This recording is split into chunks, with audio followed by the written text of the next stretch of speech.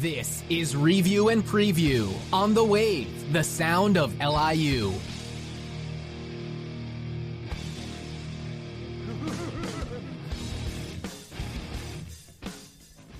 Good evening. Welcome to Review and Preview. I am your host, Tom Scavetta, joined alongside Kyle Earhart and Kyle Russo, a three-man studio here tonight. Watch us on Facebook Live. Tune in to our podcast on liuwave.org, broadcasting Fridays 8 to 10 p.m. This is our 52nd podcast of Review and Preview. For a show that's logged over 7.5 years, that's pretty good stuff.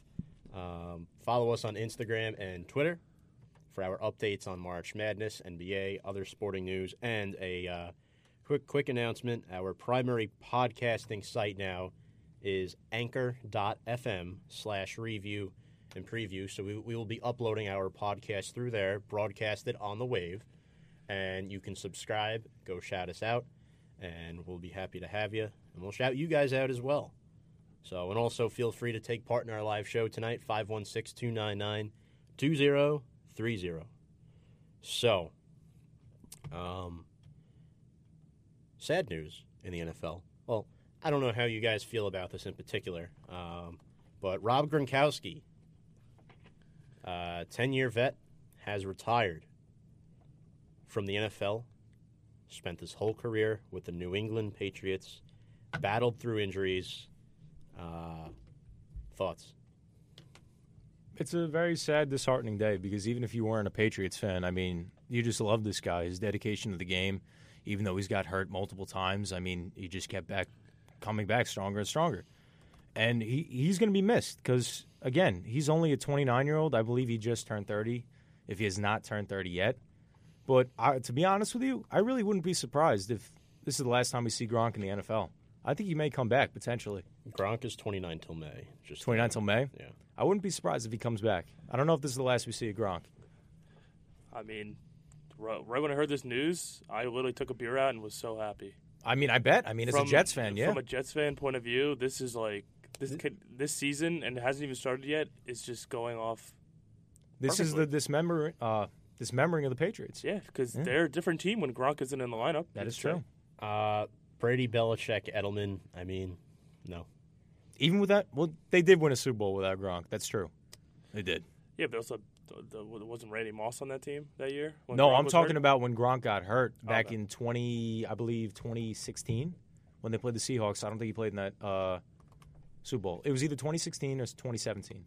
I forgot. But they didn't have Gronk in that game, and they wound up winning.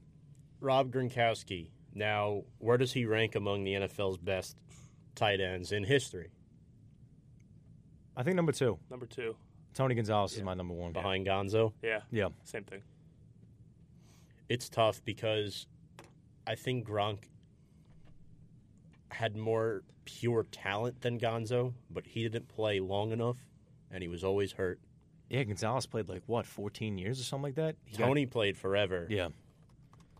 And But Gronk to in be fair, Gronk did play his whole career, even though Gonzalez, he played his whole prime in Kansas City. And he was still good in Atlanta. No, he was phenomenal in Atlanta, He yeah. was. He's now 43. And he played in the NFL from 1997 to 2013, a 14-time Pro Bowler, 111 career touchdowns for Gonzalez, over 15,000 receiving yards.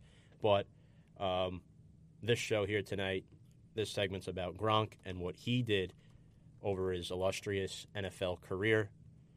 A kid from New York, 6'6". I believe he went to college at Arizona. Yeah. And he played in the NFL for 8 to 9 years, a 3-time Super Bowl champion, 5-time Pro Bowler. Remember, in 2014, he was NFL Comeback Player of the Year. Gronkowski had just about 80 touchdowns in about half the time that Gonzalez did play. Just some food for thought. I know the game was very much different when Gonzalez was around to Gronk, but Gronkowski, 79 touchdowns, nearly 8,000 receiving yards, 521 career catches, 4-time first-team All-Pro. I mean, the list goes on and on. We could talk about this all night. And Gronk was a second-round draft pick. He wasn't a first-round pick. I think if Gronk decides to stay in the NFL for 5-6 more years, he probably becomes the best tight end in the NFL history.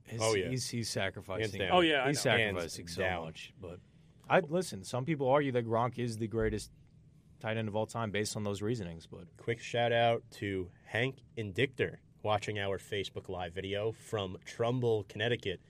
We hope you enjoyed opening day yesterday watching the New York Yankees. And feel free to comment on our Facebook Live if you have any thoughts on this segment. James Montefusco, our co-host who's out tonight.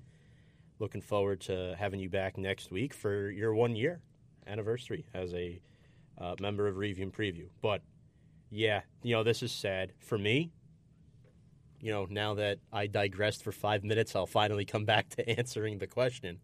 For me, Gronk is a close number one. it's definitely close. I think he's the best. Better than Gonzalez, but he didn't play long enough. And Gonzalez was more with it intellectually as well. Gronkowski didn't know how to take care of himself. So all-around player, I give the edge to Gonzalez and like the position of tight end. But if we're talking about like the best player, that's a debate for another day. Sticking with New England, another player who retired, Malcolm Mitchell, only played one season in the NFL. A guy that not a lot of people know about at such a young age, too. It's a shame. This kid is just 25 years old. Injuries got the best of him. Feels blessed to have won Super Bowl 51 in his final game. Missed all of the last 2 seasons. 4th-round pick out of Georgia. So, short-lived career, but another one bites the dust. Speaking of biting the dust, Robert Kraft comes out and says, "I am truly sorry for the incident that happened." What was it, down in Florida? Yep. Down in Miami, South Beach? Not South Beach, but yeah. Well, you get the point. Yep. Yeah, I mean, I think there's also another report that the police, one of the head chiefs, have video, and they're thinking about it. They're going to put out the video of Kraft in this whole situation, but Kraft obviously doesn't want it to be showed. Weren't all the I heard a rumor. I don't know if it was true or not, but wasn't there a report that if he pled guilty, that all the charges would be dropped or something like that? I believe I read something like that, but I don't understand. I mean, I'm not even concerned about this is handled legally, but what does the NFL do from here? Because I don't understand if this is all true from what we've seen and with the evidence, it looks like it's all most likely true. Where does the NFL stand at that point?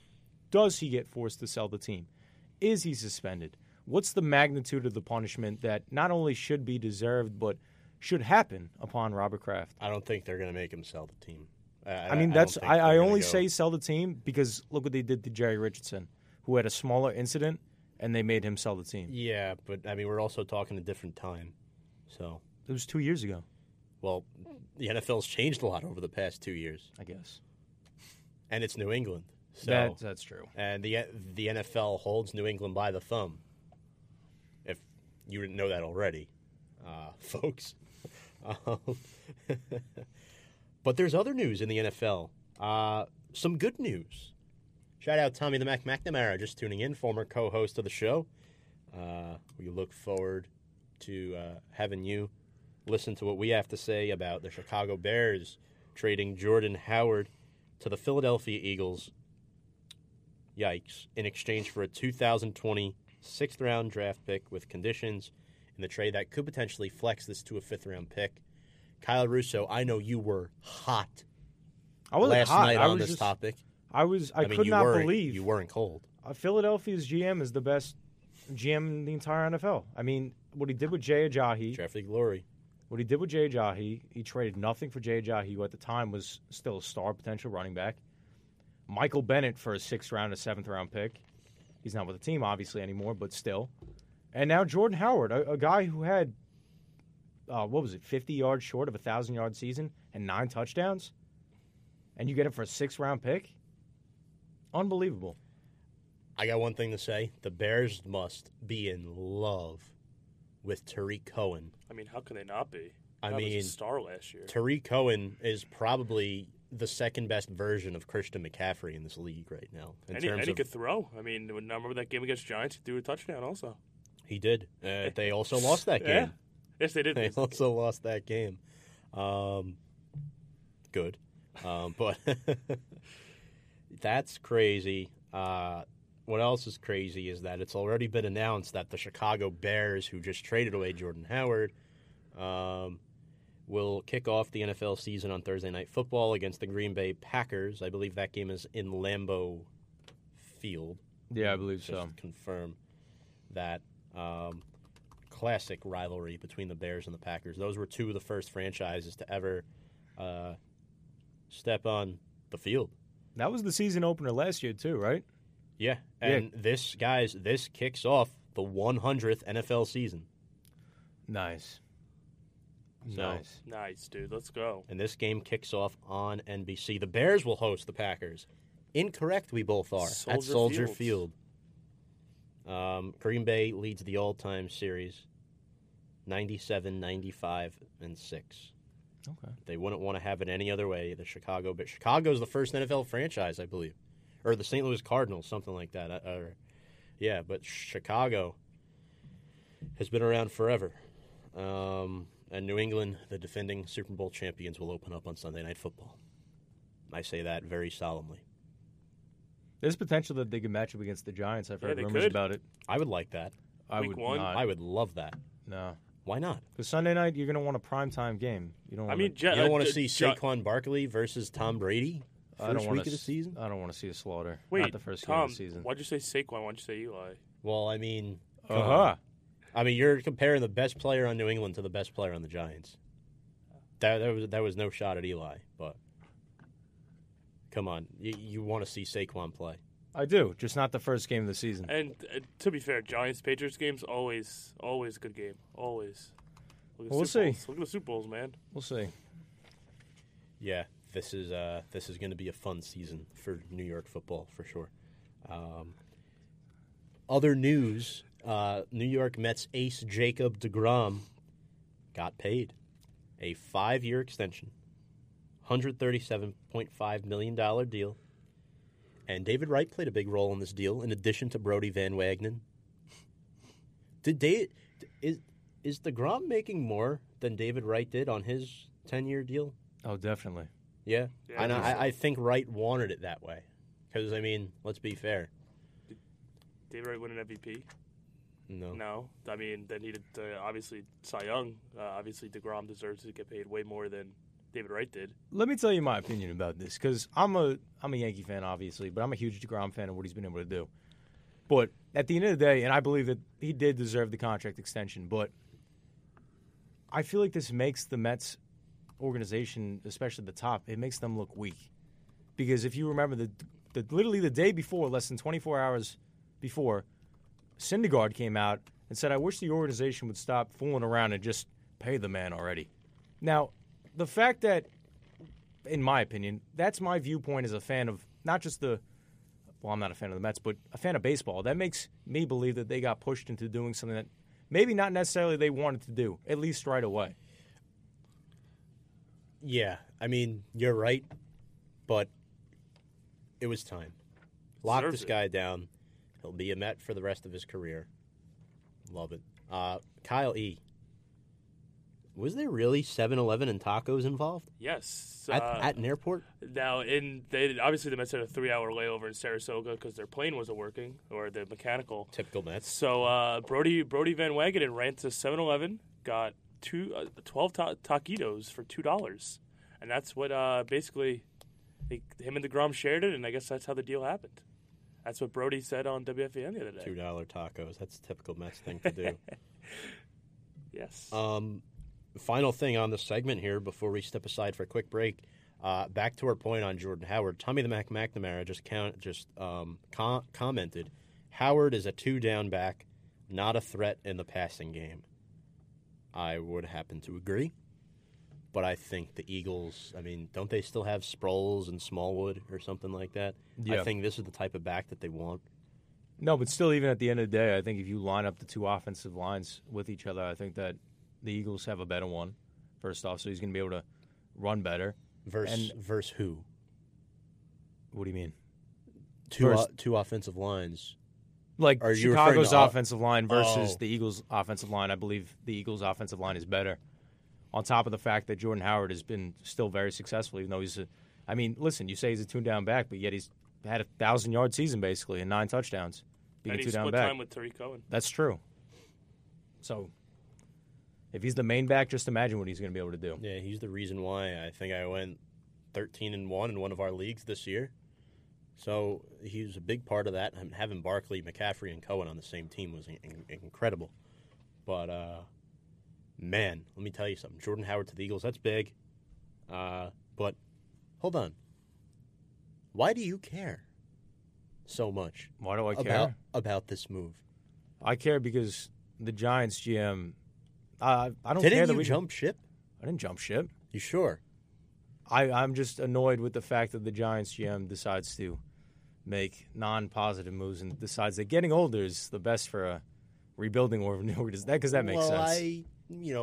That makes sense. We'll talk about this another week for sure. Without a doubt. But I do disagree with that. I think the Giants GM has been making positive moves. But yeah, on that note, we're going to step aside for a quick break. When we come back, we will review and preview some of the NBA games and playoffs. And the NFL draft, of course, is lurking in about a month from now, so we will get to that in the coming weeks. You're listening to Review and Preview here on The Wave, the sound of LIU.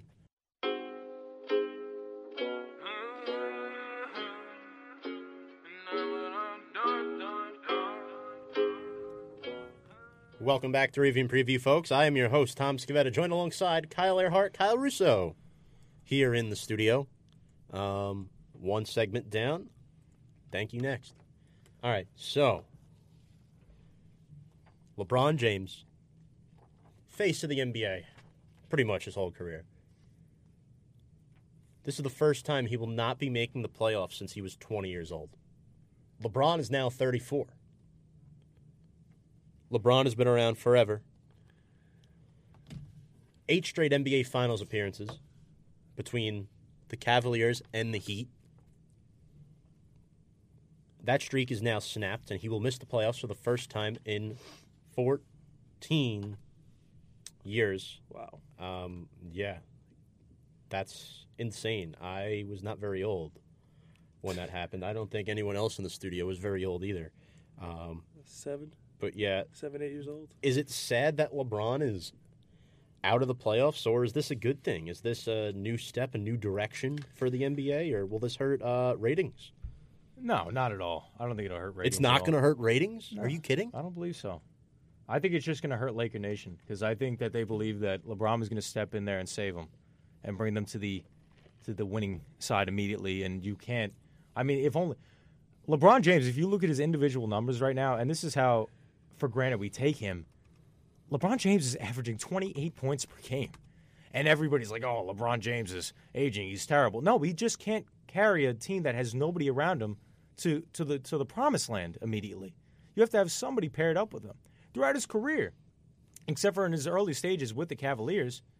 In fact, probably his entire career with the Cavaliers, he never had anybody. But you mix the aging with the fact that he doesn't have anybody, what do you expect him to do? And the fact that he's putting up those numbers alone after getting hurt, and rumored out there was that LeBron James came back after I believe it was a 6-week injury, and apparently he was supposed to be done for 6 months, according to a physical therapist that was working with LeBron James. Well, I'm going to say something right now. It's certainly affected him on the court because he's shooting only 66% from the free throw line. What's his field goal percentage? His field goal percentage is 50%. Thank you. But that's not what we're talking about. What is the free throw percentage? The Lakers as a team stink at free throw shooting. That's not why they're losing. They're losing because they have no shooting talent around them. Foul shots win games. Foul shots and defense win games. They do, but when your main guy is putting up 28 points per game, you have to spread. You can put up all the points you want. You can't hit free throws. That's a problem. And he's never been able to do it. Never. Why is it a problem now and not when he won 3 championships? It's always been a problem because he's, like you've said, he's had other people around him. Yeah, but look at it now. Nobody's bringing up the bringing up the reason. Maybe for the lack of LeBron successes. can't lead a team by himself. Maybe he does need help.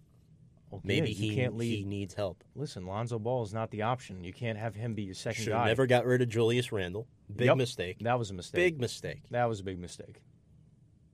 That's true. I mean, because JaVale McGee is your number one center right now, which he's not a bad option, but he's a backup probably on any other team in the NBA. I mean, I'm just going to say something. Julius Randle nearly single-handedly eliminated a Louisville team in the NCAA tournament 5 years ago that was predicted to win it all back-to-back as a 4 seed and had all juniors and seniors in their lineup, including guys who are currently in the NBA, like Montrezl Harrell and Terry Rozier. So just saying, Randle was a huge loss for L.A. What's next? Is Walton gone? I mean, because realistically, doubt. who are they going to bring in, though? There's rumors about Jason Kidd. That would be nice. That would be nice. Why? That'd be really nice. Why? Because I feel like Jason Kidd has the status quo, the resume to really get control of LeBron's basketball mind and attention. Because I believe that, listen, everybody knows. You know, Jason Kidd would be coaching a team and not LeBron James. LeBron James is the team. See, I think That's the case scenario. Obviously, LeBron missed the playoffs. It's going to take a hit because there's kids out there like myself. I love LeBron, and I watch the playoffs because LeBron's in it. Like, I don't really watch, that much NBA playoffs of LeBron. Like, I'm not going to watch this year's playoffs that much because I like LeBron so much. But if you think, how much bonus basketball has LeBron played the last, 16 seasons Too he's much. played? That's exactly. So, this could be, obviously it sucks now, but this could be a good thing that maybe LeBron gets a whole 2-3 months off now. Yeah, let him rest. Let him Have rest so the fun. next season comes back rejuvenated and maybe new coach. This could be a good thing for the Lakers. I know it sucks now, but could maybe next season it could be really good. LeBron could just play better. The guy's tired, man. Exactly. If he's tired, that's a problem. No, it's not. Are you kidding? He's not entitled to be. When he plays, You're not entitled to anything in sports. You play 30 You're not entitled to minutes, anything. You play basically the entire How many game. minutes has Giannis logged this year? Giannis is also 10 years younger. So? You don't have to. I thought come LeBron on. used nothing as an excuse. He's always complaining. Look, don't get me wrong. I love LeBron. He's probably the best athlete the NBA has seen in the past 20 years. But come on. He's one to make excuses a lot. And has he made one excuse for not making the playoffs? That's not the discussion here. That is the discussion. The discussion is LeBron James and the Lakers, not the Lakers. LeBron James and the Lakers are not making the playoffs. Oh, I thought they weren't a team. They're not. The Lakers are just they're there. LeBron James is the team. LeBron James. Right. LeBron, But back to the point about Jason Kidd. The Lakers are a team. It's not just LeBron James. You got to put a team around this guy. Not Jason just Kidd him. would make sense to train Lonzo Ball if they plan on keeping him. Which You I know don't what think else that's would the make case. sense? Moving on to James Harden. That would make sense. James Harden ties his career high, 61 points last Friday night. Joins Kobe, Wilt Chamberlain, Michael Jordan as the only players with multiple 60-plus point games in a single season. Wow.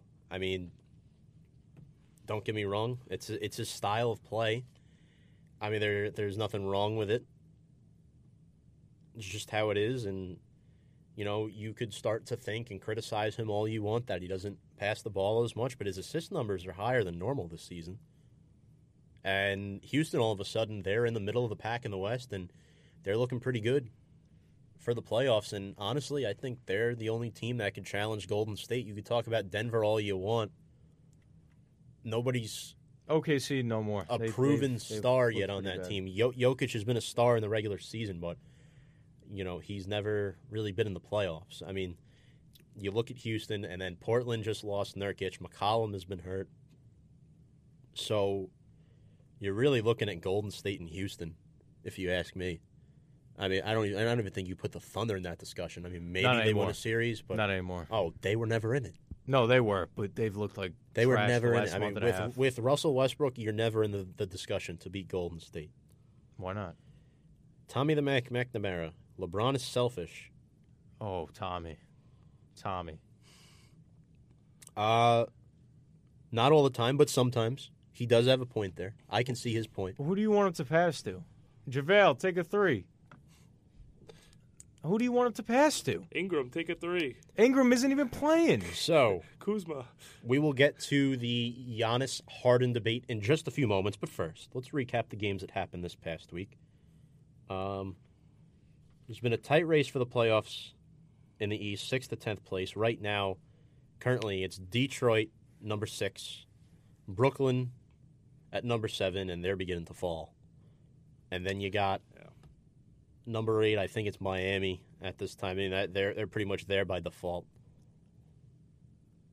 With the Magic right behind at the number 9, and then Charlotte still alive on a 4-game win streak, just a game and a half back of the 8th spot. So, I mean, this 6 to 10 right now, there's 5 teams vying for 3 spots. 5 teams for 3 spots. Who's in and who's out?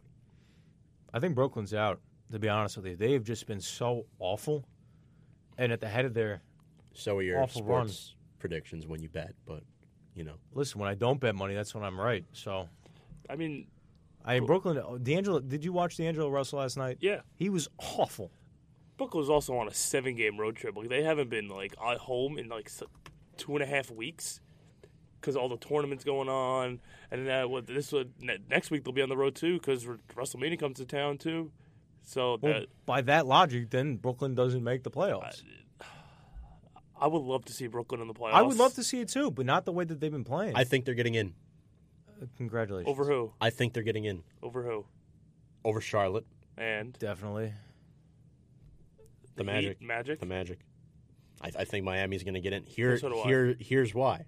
Brooklyn will get in as an 8 and play Milwaukee. Why? Because, I mean, Milwaukee, I think they have to play Milwaukee twice. And Toronto and Boston. But keep in mind, these teams may also be resting guys. I understand, you want to keep Brooklyn out when you're playing against them, but at the same time, you got to worry about your team and your future in the playoffs.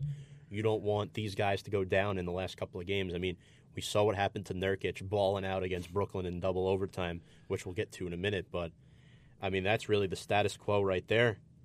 And then in the West, you got 6 teams clinched. The Clippers and Jazz have both clinched at this juncture. Now, I mean, Sacramento's not getting in. 6.5 back of the Spurs. It's going to be the Spurs and the Thunder to clinch soon enough. Yeah, it's guaranteed. By the end of the weekend. It's guaranteed. But now this is where the seeding comes into play. There's a fight for the number 1 spot between the Warriors and the Nuggets. And then pretty much 3 through 8 is still a mess. It's a catastrophe in the West. Realistically, I think Houston will get the 3. Portland, despite being on a 5-game winning streak, just lost their big man, Jusuf Nurkic. Tom's favorite player, I think, just because of the name. Yep. You know, I play NBA 2K a lot, and then sometimes I'll just talk to myself in front of the TV, and I'll go, Jusuf Nurkic. I roll the R on his name. Can you roll R's? Kyle Russo. I can't. It sounds really dumb, so I'm not going to do it. But speaking of Portland, because we were talking about it before, Portland, luckily for them, they have a really easy schedule, except for the fact that they got to play Denver twice. But other than that, they got a really easy schedule. So I think a 4 is viable for Portland. Maybe a 5 because they might fall. I don't know about that. Anyway, last night, the San Antonio Spurs honored Manu Ginobili, retiring his number 20. So Tony Parker gave a speech. Pop was there. Timmy Duncan was there. Fabricio Oberto was there. Do you remember Fabricio Oberto, or were you not born yet? What year did he play? I've never heard of him. Fabricio Oberto started in the 90s and played into the 2000s.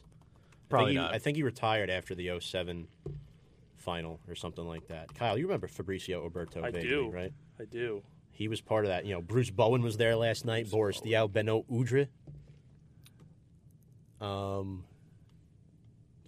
Matt Bonner. Who could forget the Red Rocket? I forget when Marcus Smart elbowed him in the groin, and you never see Bonner get pissed at people. But Matt Bonner got into 2 fights in his NBA career. Kevin Garnett, back in 2003 when he was with the Raptors, and Marcus Smart. 2 fights. How do I remember that? I'm a big Matt Bonner fan, and you know that. Should have won the 3-point shootout that one year. He outshot Steph Curry. Best 3-point shooter ever? Maybe. Spot shooter, maybe. I had to go there. Also, this past week was crazy. I mean, props to Ginobili. He deserves it, man. And it was great to see Tony Parker, who still plays, come up from Charlotte just to do that. I mean, it was great. And then the Spurs get the win last night. Great to see. But this past week, you have the Hornets who beat the Celtics. Kemba out-dueled Kyrie in that game. Saturday, the Hornets stunned the Raptors. I'm sorry, that's Sunday. The Hornets stunned the Raptors. Jeremy Lamb had an incredible half-court shot to win the game, apparently. Yeah. It's crazy. You didn't see it? No. It was all over it Instagram. It was was insane. ridiculous. And I was more caught up with the tournament. Kemba's face when he took the shot, Kemba was like, "Are you kidding me?" Then it went in. Kemba's like, "What?" Just sat there in shock in the middle of the court. The call was great, too. Whoever was the Yeah. announcer, it was phenomenal. Yeah. Excellent win. Excellent work as well. Yeah, Jeremy Lamb. And then, of course, Monday night, the leg injury to Jusuf Nurkic in a double overtime win against the Brooklyn Nets. With McCollum out, Nurkic is basically the second star of that team, and this guy's just 24 years old, and it was a very similar injury as to what happened to Gordon Hayward, and you saw it. These were far-reaching implications, and his injury was even worse. His injury, they were comparing it to Alex Smith because, like Alex Smith's injury, he not only snapped his tibia in half, he snapped his fibula in half, which literally means the leg snapped in half. well, his career's on the line right now. No, it definitely is because I don't know how you necessarily come back with that. And this guy's 7 foot tall. Yeah, it's really He's huge, so that's a huge leg to repair. Yeah, Uh, he might be out. He'll probably be out all of next season. 5 assists. Yep. Yeah, he's not sure. going to play next year, and it's a shame because he was averaging 15.6 points per game, shooting 50% from the field, Yeah, averaging over 10 rebounds a game, and over 3 assists for a big 7 foot big man. That's crazy. But Portland did find a way to win this game, and they found a way to win all week. So good for them. And who's up next in Portland for the starting lineup? A man New York knows very well, Enes Kanter from Turkey. I've got one thing to say. Enes Kanter deserves to be in the playoffs, and New York deserves to watch him in the playoffs. You treated him really bad, I think. You shouldn't have had him sit the whole season. tank for Zion.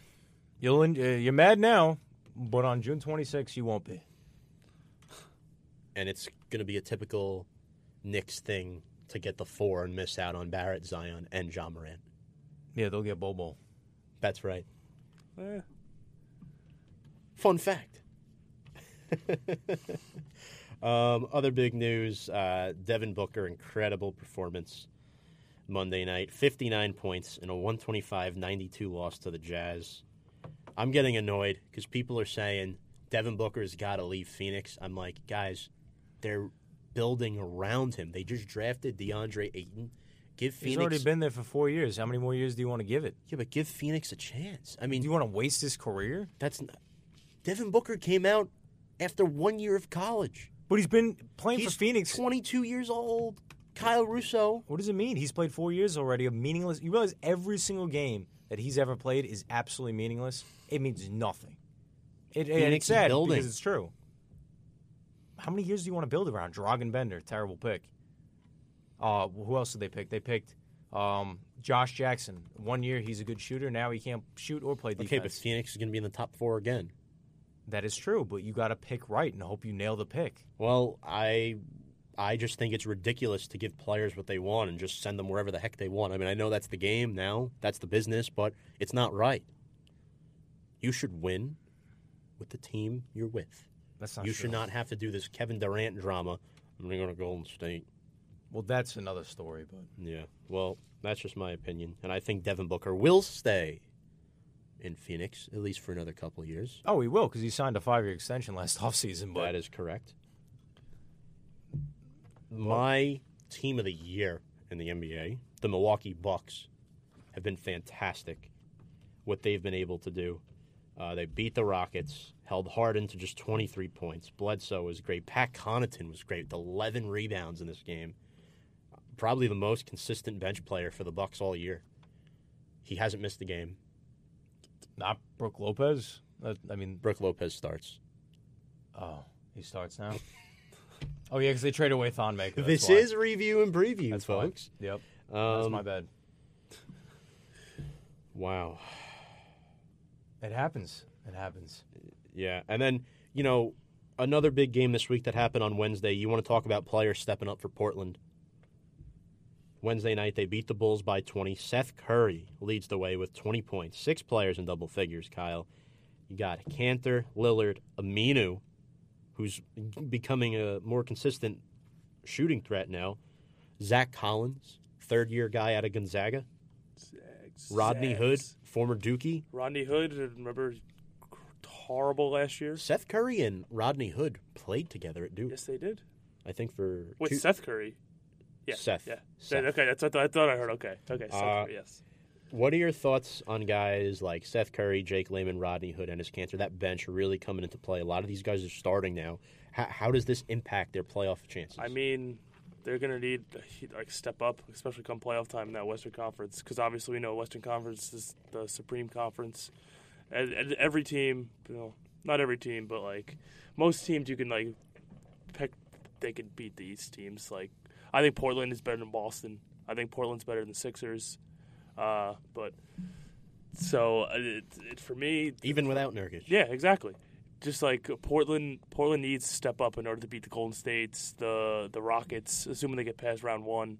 And for those of you guys that are maybe confused by this statement, what he's referring to is Portland as a team. It's better than a bunch of players that are just slapped together in Philly. Yeah, I agree with that. Just because of their name and their brand. Portland is a team, and I think they'll win a series this year. I hope so. They deserve to win a series after what they've gone through. As Jusuf Nurkic will be watching. And, all right, tough news, tough. Prayers to Jusuf Nurkic. I don't know if you guys saw, but he's obviously in Bosnia, Nurkic. Yes. And the Bosnian national team were playing soccer over the weekend, and the whole stadium was chanting his name. I retweeted on Twitter. So the whole Bosnian stadium at the game was just chanting his name because they heard about the injury. Oh, that's awesome. It was actually really that's cool. That's awesome. Last thing here before we get to the Harden-Giannis debate. Devin Booker, 50 points the other night.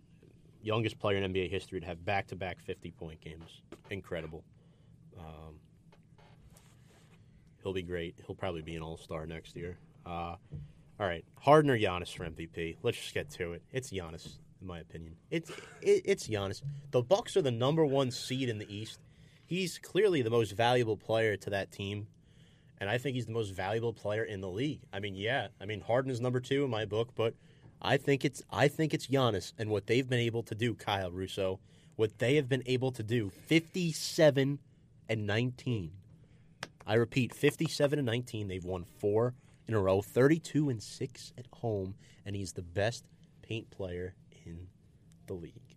Well, yeah, when you have a 8-foot wingspan and you're 7'3", it's kind of simpler. Not doubting Giannis's greatness because he's probably will become the greatest player in the NBA at some point, probably over the course of the next year or two.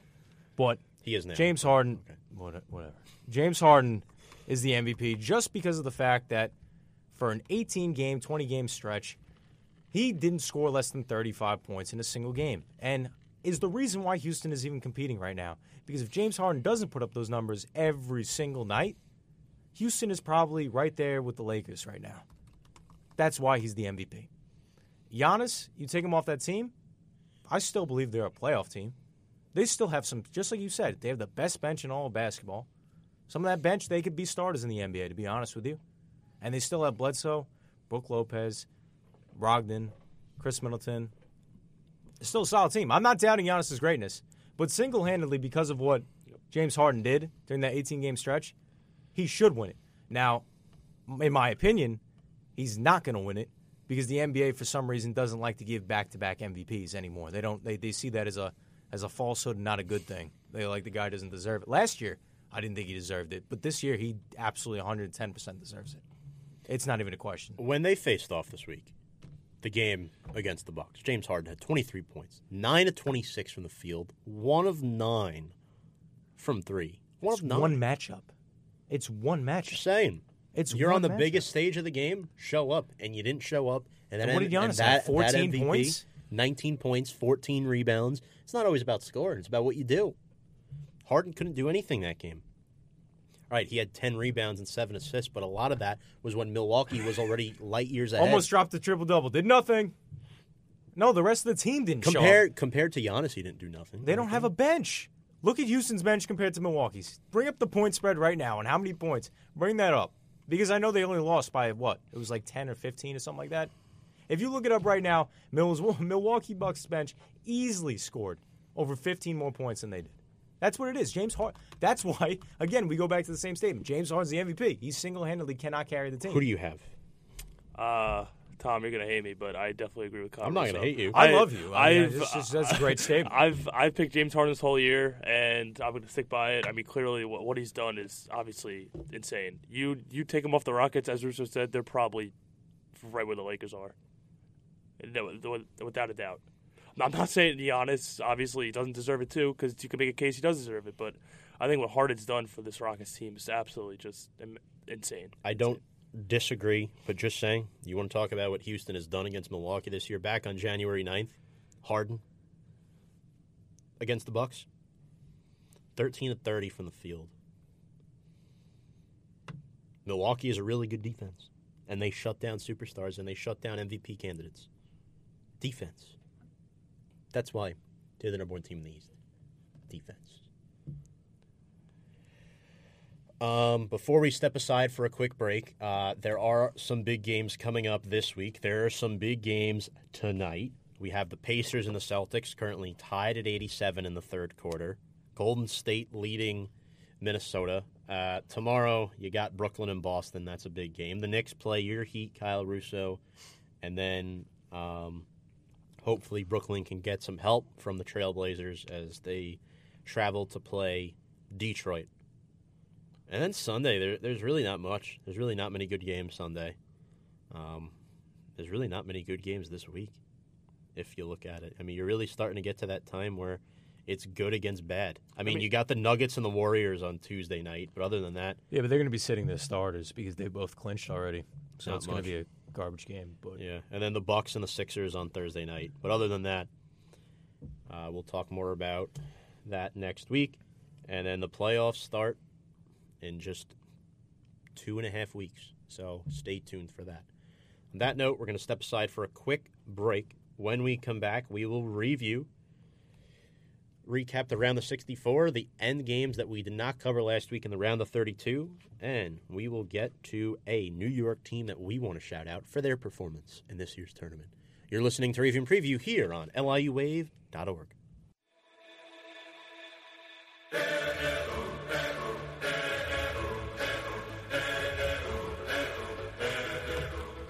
Welcome back to Review and Preview. I am your host, Tom Scavetta, joined alongside Kyle Russo, Kyle Earhart here in the studio. A quick reminder, our new podcast feed for Review and Preview has been redirected to anchor.fm/Review and Preview.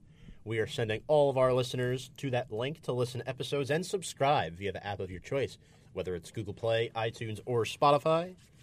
And we are beginning to post our episodes on the Anchor tonight. We are still broadcasting through the wave, the sound of LIU, the new sound of LIU. And you can call into our show, 516-299-2030, every Friday night, 8 to 10 p.m. Review and Preview. Get your sports talk. We're here. We want to hear from you. So, March Madness has been insane. It's been incredible. But as of late, a lot of the favorites have been winning. We will get to the Sweet 16 games in just a couple of moments. But to recap, the end around the 64, we did not get to last week. A couple of late games. Liberty shocked us all and defeated Mississippi State. I actually had them in one of my brackets, and I almost had them in ours, but I switched last second because I heard a quote saying the Liberty coach apparently lost sleep over thinking about Mississippi State, and I'll be honest, that made my decision to pick the Bulldogs, and I swung on and missed. Strike three. Side retired. Liberty is a good shooting team. A lot of these good shooting teams, 3 12 seeds won in the round of 64. Like, whoa. And, speaking of which, 12 seeds now are 19 and 25 in the last 11 years. Only one 5 seed won, and that was Auburn by 1 Now, before I get to your thoughts, Earhart, my philosophy on the reason why 12 seeds beat the 5 seeds, the 5 seeds are the big-name schools that they finish towards the middle of the pack. I know Auburn won the SEC, but you get the point. These 5 seeds, they're not great, but they're really good basketball programs. The 12 seeds are the best of the mid-major schools that win their conference. They're the best. And the layoff between the 5 and 12 is not very large as people think. It's a lot much closer than the seeding demonstrates. No, like Tom, you're definitely right. Obviously, you had 5-12 seeds. Always, every year, everyone always puts like an exclamation point or emphasizes it because it always could be an upset. As we saw, 3 upset this year could have easily been 4 because Auburn almost threw that game away. Yeah, but every year, man, this tournament always brings out upsets. I know, like this year in the second round, there weren't many upsets, which people are upset about. Right. That's why the ratings were low. Of course. But the first round every year, it's fun though. It's one of the best 4 days in college basketball, in my opinion. Liberty defeated Mississippi State 80-76, and then the other big game that was going on last Friday night when we left, Iona was leading UNC majority of that first half. They were tied at halftime. Shout out to the Gales. From Westchester, New York, New Rochelle, not too far from my house. I'm actually closer to Iona than the LIU Post campus. Fun fact. But yeah, the Gales were incredible. Shout out to their team. They only lost by 15 points to a number 1 seed. I mean, compared to some other 16 seeds that lost. Gonzaga destroyed Fairleigh Dickinson.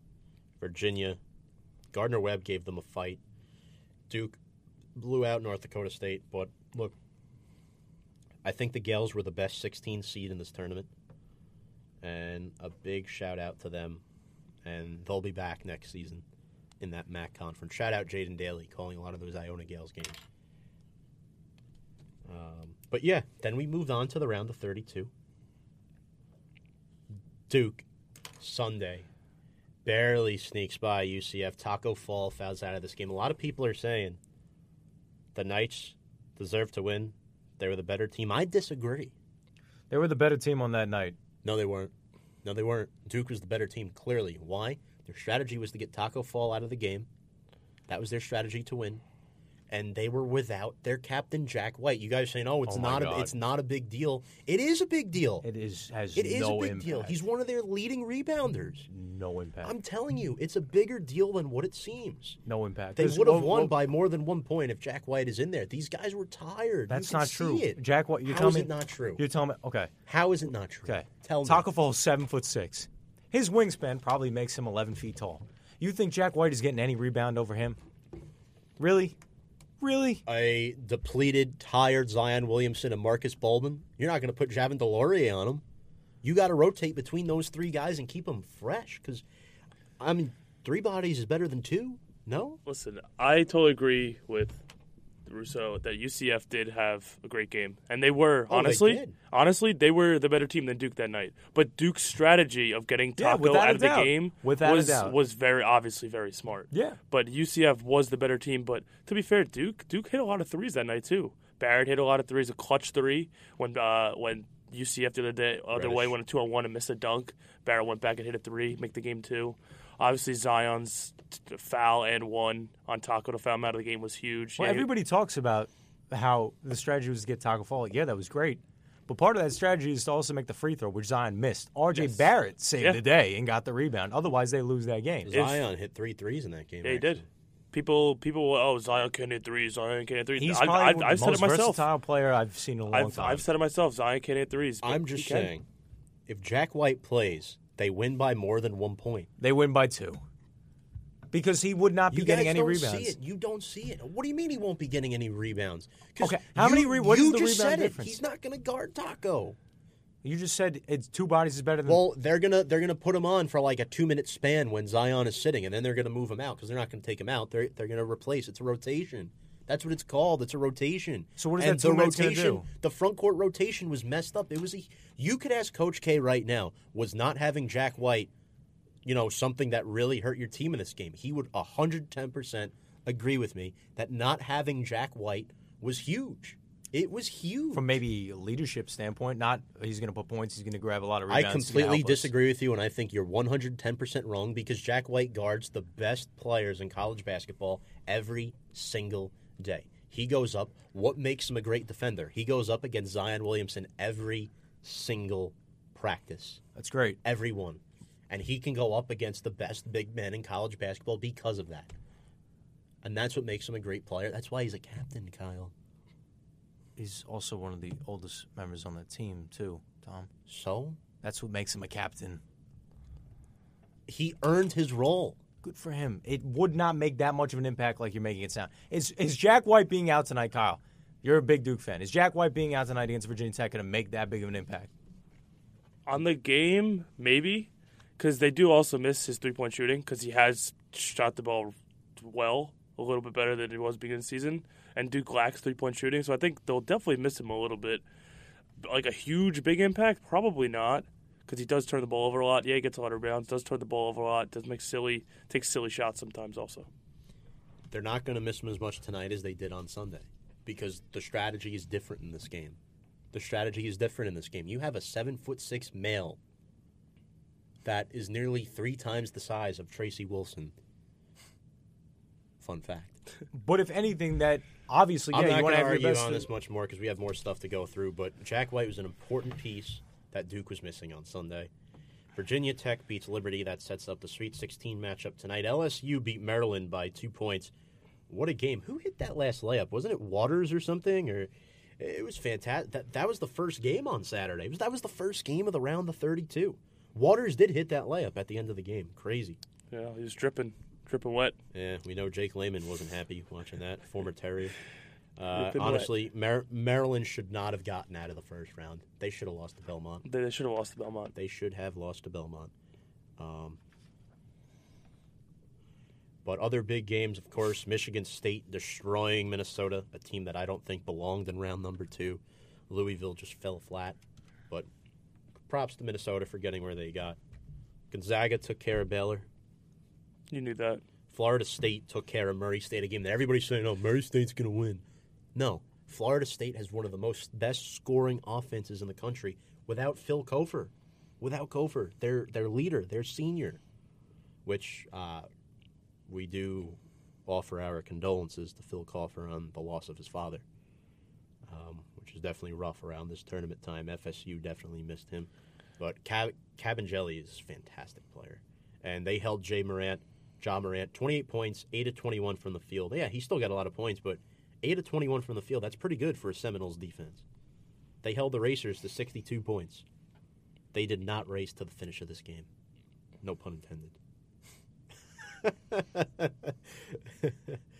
Texas Tech takes care of Buffalo. A lot of people thought Buffalo might have a chance. Michigan beats Florida. Do you have any thoughts on Buffalo? I mean, Buffalo, overall they had a good season, obviously. Only 3 losses. Won their tournament pretty handily.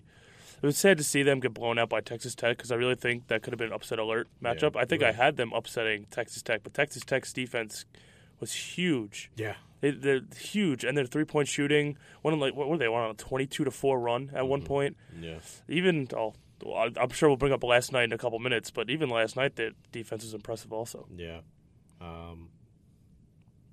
They were great. Other big games in the South region, Virginia over Oklahoma, Oregon destroying the Anteaters of UC Irvine. Cartwright was really held down nice. Even you saw it last night against Virginia, which we'll get to in a few moments, but Oregon, whether it's Pritchard or Adam, phenomenal job defensively. Wooten, White, King, great team of leaders. Villanova gets destroyed by Purdue. Good. Purdue's a good team, man. Yeah. Really good team. They took care of business against Tennessee in overtime last night. Tennessee beat Iowa. Look, I'm going to be honest. Didn't this game go in overtime? Did Tennessee play back-to-back tournament overtime games? Yes, they did. The only team right now to go into overtime. They did, and I'm going to say something. Tyler Cook did not have a good game for the Hawkeyes. 4 for 12 from the field. He is the leader of this team. Tyler Cook only had 11 points in this game. Kyle Russo, what were your thoughts on Tyler Cook and this Hawkeyes offense? Why was Tyler Cook unable to get the job done? Because Tennessee's a defensive team first. They're not an offensive team. That's what they're known for. And you saw as they struggled last night. Again, we'll get into that a little later. But they're a defensive team first. That's what they're known for. They're not an offensive team. The fact that they got to 83 points was pretty impressive, in my opinion. Yeah. Grant Williams, Admiral Schofield had a great game. North Carolina beats Washington. Auburn beats Kansas. Bill Self is out. Houston beats Ohio State. Kentucky beats Wofford. And that was a great game to watch Saturday afternoon. I was actually watching it with a couple of tech guys at Verizon, getting my phone fixed. And Wofford, I mean, look, let me tell you something. Hoover, 19 points was fantastic, but McGee struggled, man. When you go 0 for 12 behind the three-point line, you're not going to, quote-unquote, survive. Live by the 3, die by the 3. Correct. So that sets up the Sweet 16, and that continues a string. One double-digit seed has reached the Sweet 16 in at least 9 out of the last 10 years. That was number 12, Oregon. Crazy. Oregon getting to the Sweet 16. I'm proud to say I had that in all of my brackets. Wow. Silence on Review and Preview. The Ducks, look, before last night, they hadn't lost since February 23rd. Crazy. Just imagine if they had Bobo in the lineup, man. Yeah. I think they would have won last night. Yeah. No, it's insanity for sure. Other big news, 0 New York teams remain. None. Colgate, gone. Iona, gone. St. John's, see you later, bye. Didn't even make it to the field of 64. Syracuse didn't even make it out of the round of 64 this show year. up. They usually have success in the tournament. And then the Buffalo Bulls probably exited where we thought they would. At least the Bulls won a game. Yeah. So New York in the tournament this year, 1-5. Bad. Anyway, that sets up the Sweet 16 and the University of Kentucky with the most Sweet 16 appearances at 44. So, last night's games. 4 games last night. The first game that ended, Gonzaga took care of Florida State. I had them in my Final Four. Yikes. Look, this was a good game. I think if Kofor played, it would have been closer. But, man, the Bulldogs are good. They are for sure good. Despite how well Fars played, Hachimura, man, he's fantastic. And then you got these other guys, Clark, Norville Jr., and Perkins putting up points. And they only got 5 points from their bench, the Zags. But what so far has allowed the Zags to be so dominant in this tournament? Just their athleticism, I'd say. They're just so good. They're all around, defensively, offensively sound. They're just so good. They're such a tough team to match up against. Even like Duke at the beginning of the season, obviously they beat Duke, but this Gonzaga team is just so good all around. Like they don't have a weakness. I would happen to agree with that. Another game went into overtime. Purdue, Tennessee. Man, we will analyze that game a little bit more in a couple of moments before some members in the studio blow their head off. Oregon loses to Virginia by 4 points. Valiant effort by the Ducks, but Kyle Guy, Ty Jerome, DeAndre Hunter, just a little too much.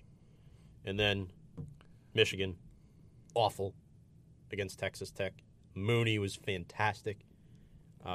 Jared Culver. Oh, phenomenal. he was fun to watch. At this time, whose bracket is busted here in the studio? I think pretty much everybody. Not yet. Everybody. I think James is actually going pretty good. I think James still has his Final Four intact. So, Yep. I don't. on I'm missing one. that note, let's look at our tournament. Who is currently winning? Well, Nick Tonks is tied for first place with our former host of Review and Preview, Brian Marbach. Followed by James Montefusco in second place and Kanan Justiniano in third. And, this is pretty insane because I'm pretty sure Nick Tonks has his Final Four all still intact at the moment. Where are you, Tom, in this? I am tied 8th with Allison Montefusco, James's sister. Kyle Earhart, Yes. where are you? I am in 12th. I am one place behind Michael Dawes, who's in 11th. And Kyle Rousseau, you're in 5th, but nobody cares. Thanks.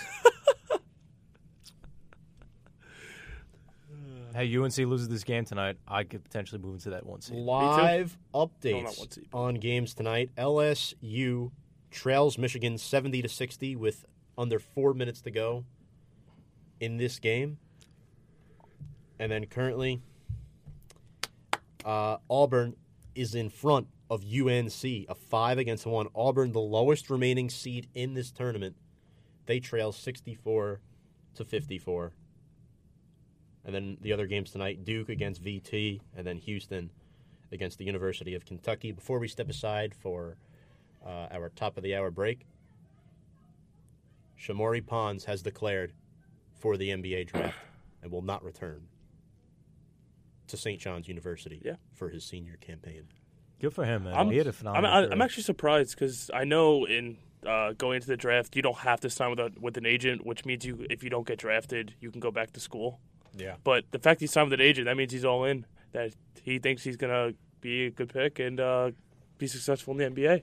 And I'm pretty sure Bobo, also from Oregon, who was injured basically the whole year, also signed with an agent also, so he will declare in the NBA draft. Yep. You know, question for you, Kyle. Yes. Will Shamori Pons be drafted? Yes, he will for sure be drafted, I think. Really? I don't. It's not first round, but second round. No, yeah. I'd probably maybe mid-second round. He's a good player. He won Big East Player of the Year. The guy's a great player. He had a bad year last year. I mean, everyone happens. You know, everyone has a bad year. Bad year happens. So. Yeah.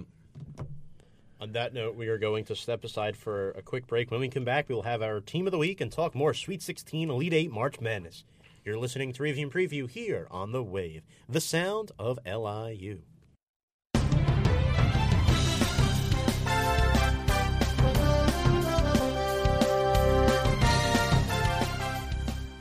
Welcome back to Review and Preview, folks. I'm your host, Tom Scavetta, joined alongside Kyle Rousseau, Kyle Earhart. It is time for our Team of the Week. But first, Kyle. Yes, sir. There was a reason why you were not on last week's show. Neither was James. You guys took an excursion over 500 miles north. Talk about that trip. Yes, we went to Buffalo to visit our friend James Walsh, and then Saturday we went to the great city of Toronto. Nice. In Canada. And for James says it was amazing, especially seeing the Stanley Cup. Never thought in my life he would be able to stand next to. And we took a picture next to the great Stanley Cup trophy, Stanley's Cup, in Toronto in the Hockey Hall of Fame. Nice. If you guys have never been to the NHL Hall of Fame, definitely check it out. One of the probably the coolest Hall of Fame I've been to. It's been much better than baseball. The NFL is pretty cool. The NFL? The NFL is really cool. All the NHL does, like the interactive stuff you could do in the NHL Hall of Fame, Oh, like yeah. the jerseys, it was awesome. That's great. I'm glad you guys had fun. Great time. You guys are back. Yes. Man, that trip was, that must have been long. Oh, yeah, it was like a 7.5-hour car ride. But who is your Team of the Week? My Team of the Week, I think I'm going to go with the Portland Trailblazers. The fact they lost Nurkic in that game against the Nets, they could have folded and be like down on themselves and still lost the game in double overtime. But they stepped up and they won the game. They beat the Nets, a Nets team that's fighting for a playoff spot. And then they won another game, won 5 in a row. So, I mean, how can you not make their Team of the Week? Yeah, I would happen to agree with you there. You took mine. Kyle Rousseau, who is your Team of the Week? The LA Dodgers are my Team of the Week. They hit an all-time record 8 home runs to open up the start of the season yesterday. Phenomenal game. Hopefully they could show some of that if they make the World Series this year. But that's my Team of the Week, the LA Dodgers. Phenomenal game to open up the start of the season. Yeah, 8 home runs. That's crazy. My Team of the Week. If they won last night, it would have been the Ducks of Oregon, winning 3 games in a week. But I'm going to Auburn, the Auburn Tigers, because right now they currently lead the Tar Heels by 14 points with just 8 minutes to go in this game, on the verge of advancing to the Elite Eight. Let's see if they can hold on to that lead. They also survived and advanced against New Mexico State, and then they took care of Kansas pretty good. I think, to me, so far, they've been the most impressive team in this tournament from their seeding, because honestly, they are not a 5 seed. They are at worst a 4, in my opinion. They are poor man's Villanova if you look at them. Yeah. They shoot the 3 really well, but when they're off, they're Villanova. They're terrible. But this tournament, they've shot the 3. Even right now, they're 76 points with 8 minutes to go in the second half. Yeah. 76 points. Virginia last night barely hit 65. I would happen to agree with that. Yeah. So those are our team of the weeks. Shout out to the New York Mets as well. My honorary mention for team of the week. But let's get to these brackets. We talked about Gonzaga and FSU. Purdue, Tennessee. What happened? Who, what? When, where, why, and how did Tennessee lose this game to Purdue? Kyle Russo, please explain your master plan as to why the Boilermakers were able to rack up this win and advance to the Elite Eight. Ryan Klein hit a clutch shot to tie the game up, and then at the end of the game, when Tennessee was leading by, I believe, they led by 2 points. For some reason, somebody decided to foul a guy who had taken a 3-pointer. It would be a good idea, put him on the line. Carson Edwards misses the first free throw. I jump in excitement. He makes the next 2. I scream and almost put a remote through my TV. But that's how they were able to win this game. And they just played better in overtime. They were well coached. They used their timeouts better. They just, for that last, and also towards the end of regulation, I don't know if you guys saw it, but for some reason, the refs allowed Tennessee to get the ball back with 0.1 seconds left on the clock. When you could see the Tennessee player, I forgot who had the ball at the time, called a timeout with 0.8 seconds left on the clock. So that is just, I don't know. But listen, the Boilermakers, they've been the Cinderella. They've been playing excellent, not only offense, but defense. And they deserve to be where they're at right now. I do not disagree there. Grant Williams fouled out. Everybody fouled out. Jordan Bowden. So, it was just a rough Alexander game. fouled out too. It was a rough game for Tennessee, yeah. And I thought they should have used Fulkerson a little more. They relied on Jordan Bone a little bit much late because the guy's fouling out. Another big game last night, of course. Texas Tech destroys Michigan. Michigan did not show up, guys. It was bad. This just goes to show what Texas Tech can do to you defensively. People were writing them off this year. No chance they go to the Elite Eight. Second year in a row. Second time in program history they've gone to the Elite Eight. They beat the Wolverines 63-44, the Red Raiders did. Culver was great, 22 points. Brazdeikis was the only source of offense for Michigan, putting up 17. And Texas Tech makes you work. They make you work for every single basket. They forced the Wolverines into 14 turnovers, Kyle. Those first 10 minutes of the game were some of the most disgusting, sloppy basketball I believe I've ever seen in my life. Mm-hmm. They just kept on trading threes and just were not making anything. And didn't the power go out too for a couple seconds? Yeah, the power did go out. And you would think there'd be a power surge. Maybe teams would start playing better. Didn't work. Nope, did not work. Texas Tech will survive and advance. John Beilein and the Wolverines season comes to an end last night. Last game from last night, Oregon against UVA. By the way, not to mention Michigan was held to just 16 points at halftime. Terrible. Terrible work. Yeah, and speaking of which, I was looking this Virginia-Oregon game. Halfway through the first half, the score was like 10-7. It was terrible. These two teams both play slow. I know Virginia more slow than Oregon, but the leading scorer in this game was King with 16. Nobody was scoring. You look at the stats in this game, it was just not good offense. It wasn't good offense at all. And Virginia somehow found a way to be up 8 at halftime, and then Oregon came back. Peyton Pritchard was phenomenal. He played all 40 minutes of this game, was the only player to do that. 11 points, 7 boards, 4 assists. put his heart out there on the line, but you feel bad for guys like Ammon. I believe he's a transfer. He was a grad transfer or something. Kids from Egypt. They were shooting the three a lot. They were relying on the three a lot. You saw White take some too. Okoro.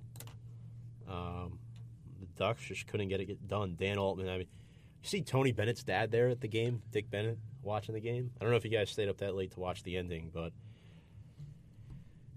it's mind-boggling how Virginia had no bench points. None.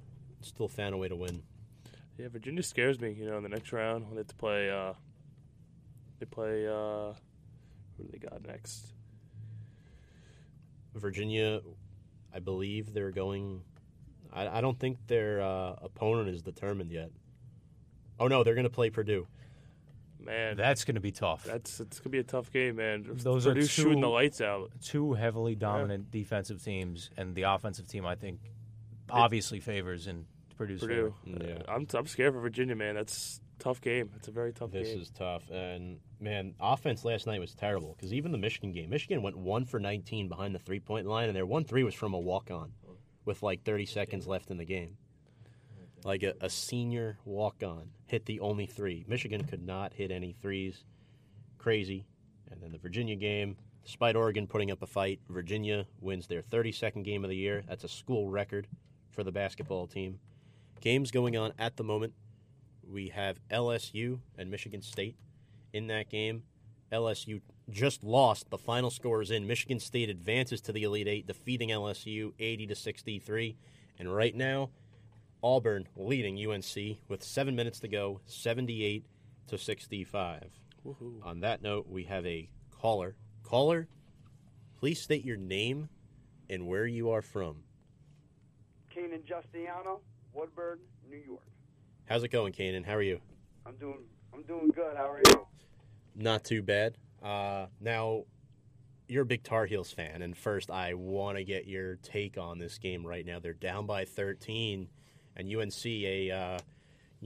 they're your pick apparently to win it all, Down right? 10, I know down 10. They're down 10 right now. they're down 10, and you are in the review and preview bracket, so congratulations.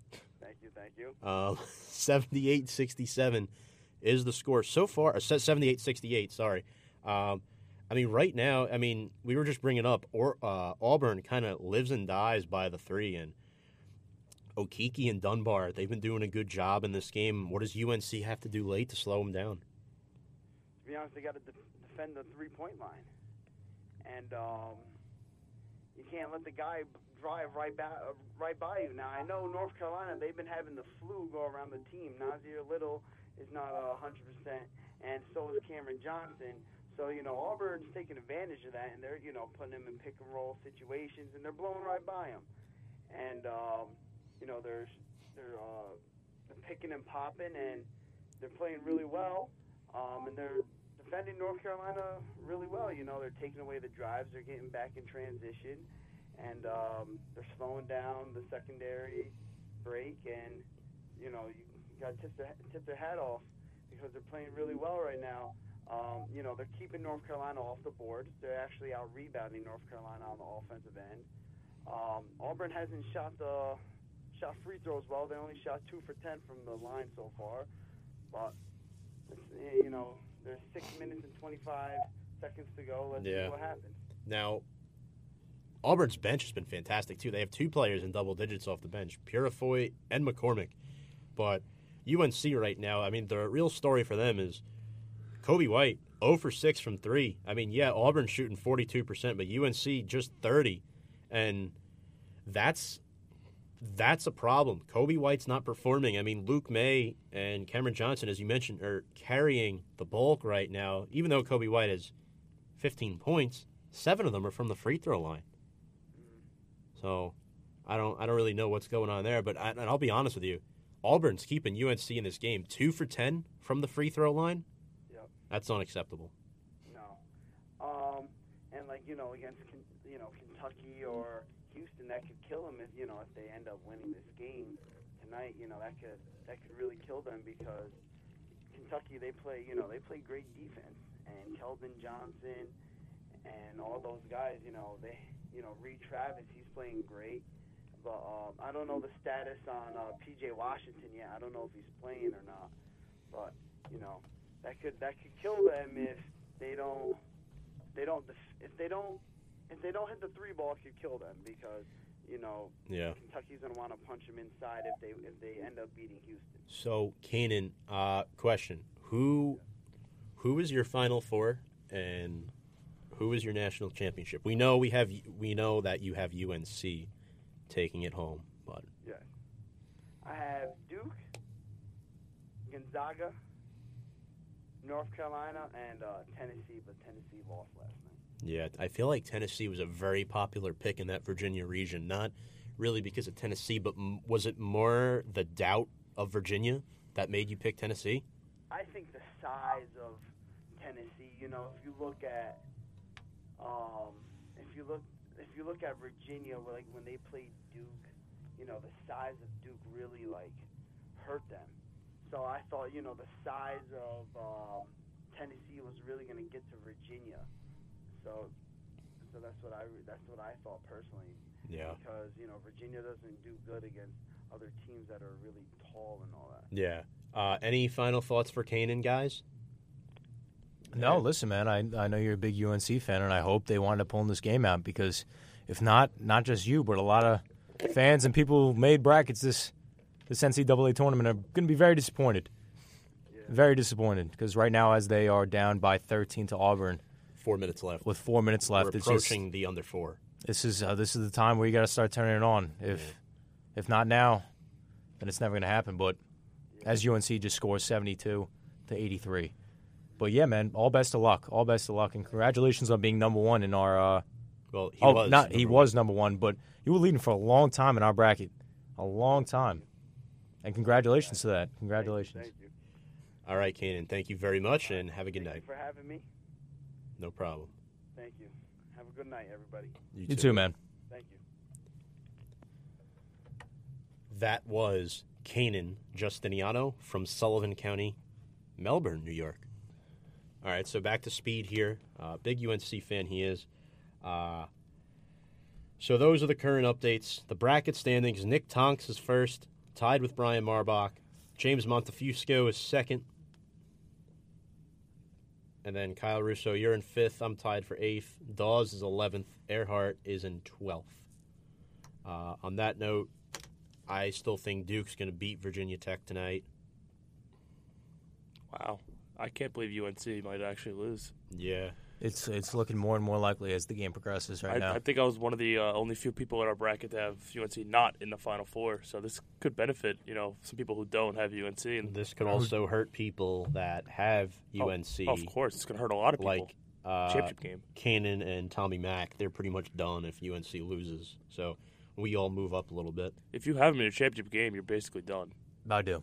So as like 90% of brackets do. Yep. Yeah. So it's awesome. It's great to see. It's good to see a team like Auburn, upset for number 1 seed UNC. Watch out for those Cougars tonight. Just saying. Yep. Watch out. I agree with that. Because Kentucky's a young team.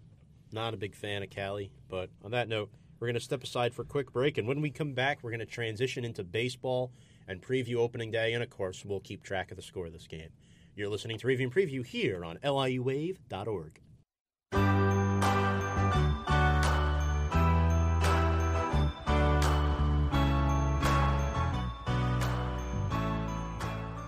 Nice. I'm the man.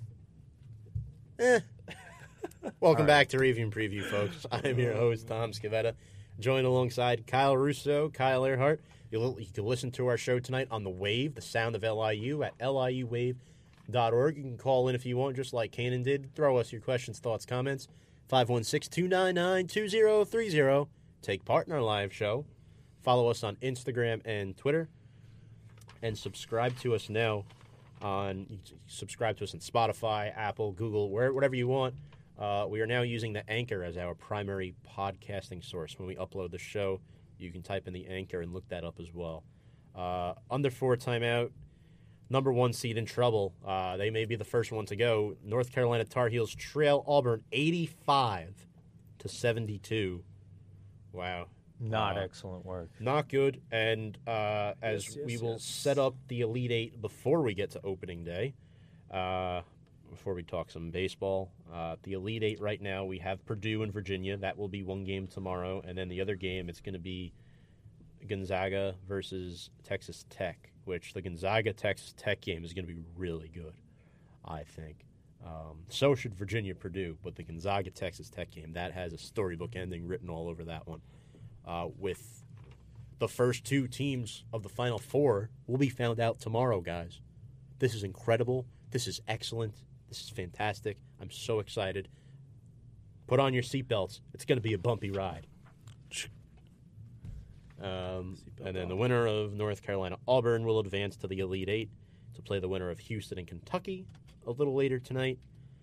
Michigan State already punched their ticket to the Elite Eight tonight. They will play the winner of Duke and Virginia Tech. Let's see if Buzz Williams can pull off any magic up his sleeve against Coach K. Buzz Williams, former Marquette coach. Shout out Tyler Klein, part of the Review and Preview Fantasy Baseball League, which we'll just talk about in a few moments. 88-72, Auburn leads now with 2 minutes to go. UNC looks done. Awesome. My March Madness video TV provider just expired, so at a bad time too. 90-72. Wow. Bryce Brown just dunked over Luke May. Yikes. On that note, we hope your bracket is not busted. Sorry, Kyle Russo. What? I'm kidding. On that note, it's baseball season. Opening day. This is a sigh of relief for New York after what has transpired in the world of sports over the past few months. The Mets win their opening day. The Yankees win their opening day. New York goes 2-0. And other big news tonight, this just in, breaking. Justin Upton out 8 to 12 weeks with a toe injury. Have him on your fantasy team? Yikes. So, yeah. And Paul Goldschmidt just hit his first homer, first dinger for the St. Louis Cardinals. Fun fact. But, yeah, opening day for the Mets and Yankees. The Mets, we'll start with them. No Travis d'Arnaud, no Jed Larry, no Todd Frazier. Typical start to the Mets season. You know, you got to love it. This is typical, as I'm wearing my David Wright jersey. DeGrom just gets extended. Everyone's hurt. So, you got to call somebody up. What are you going to do? Pete Alonso gets the nod. Win now mode. Love this move. Yeah, you lose a year of control, but if he plays well, you'll extend him. It's okay. Love this move, starting at first base opening day. The Mets opening day lineup, you had Brandon Nimmo. He played left field, and then hitting second was Pete Alonso, the first baseman. Robinson Cano hit third. Cleanup was Conforto. Yes. Fifth was Wilson Ramos, who the Mets acquired in the offseason, former National. And then hitting sixth, Jeff McNeil playing third. McNeil played a lot of second last year for the Mets. Ahmed Rosario hit seventh and played short. Juan Lagares, former Gold Glove winner, played center and hit eighth. And Jacob deGrom on the mound hitting ninth. This was a great game for the Mets. They beat the Nationals 2-0. Kyle Earhart, this was great. This was a great pitching matchup, man. Let's chat here. You had, two of the best pitchers probably in the National League go up against one another yesterday? Oh, in my opinion, those are the two best pitchers in all baseball. Yeah. Yes, I mean, you could definitely make that case.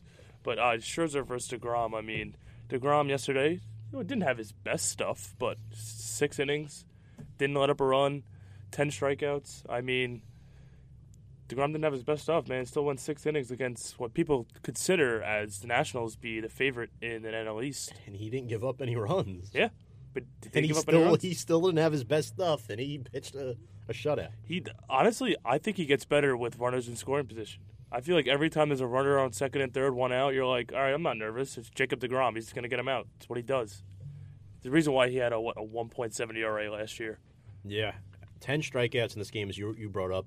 Yeah, he had the walk and gave up 5 hits, but you're right. What makes him so great is that he pitches out of trouble, and he's really good at it. Don't get me wrong.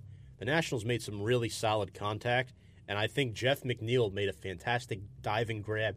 I think it was in the first or second inning, and if the Nationals get that hit, they probably win the game, in my opinion. But the Mets were great. Love the way they played defense in this game. Even the bullpen, man. Yeah. Lugo struck out the side. Struck out the side. J. Roos Familia did not give anybody a heart attack for once. Yeah. And then Diaz Played what always does. Diaz was excellent. Tyler Klein likes your Barzy jersey. Thank you. But, dude. Fun fact about Tyler Klein. He went to the University of New Haven. The same s- school as your my sister. goes to the University of New Haven. Little bond there. I saw a stat yesterday that every time Diaz enters the game, that the whatever team he's on is 69-0 whenever he's entered the game. Wait, say that again? Every time Diaz closed the game, he is 69-0 when he closes the game. Why are you smiling? I don't know. I'm just happy. Kyle Russo. I mean, it'll end eventually, but 69-0. Live update on this Auburn game. Auburn leads by 20 with a minute left. Goodbye, Tar Heels. Yep. Goodbye, Russo's bracket. I don't know why you're so happy. I wish my video. What are you did talking not about? I can still expire. move it to 1. Everybody in front of me has North Carolina winning. Except for me. But I'm You're not in front of going to me. be honest with you. Catch up. I wasn't expecting much offense in this game because it's Scherzer, but Robbie Cano was the whole offense this game. Yeah, Scherzer only really made one mistake. Otherwise, he kind of pitched flawlessly. He pitched the better game, I think, besides that one pitch, the Yeah. home run to Cano. Listen, man, DeGrom doesn't make those mistakes. That's why he won the Cy Young. Yeah. Ooh. He doesn't. Yeah, you're That's right. what I'm saying. You're right. Cano, man. I think Cano's going to have a really good year for the Mets. I think You got to hope so. He's practically, listen, I'm not jinxing anything, but he, from like this, from the roster sheet itself, he looks like potentially your entire offense home run wise. I mean, Pete Alonso's obviously the question mark. Yeah. Who knows what we get from Conforto Conforto. on this team? Yeah, Wilson Ramos always is a good 20 home run hitter, 25 home run that's hitter. true. So, I mean, I think Cano's going to have a great year. He's always on the field as long as he doesn't get into trouble with PEDs and stuff. But always on the field. Can't worry about him getting hurt as I'm knocking on wood. But, yeah.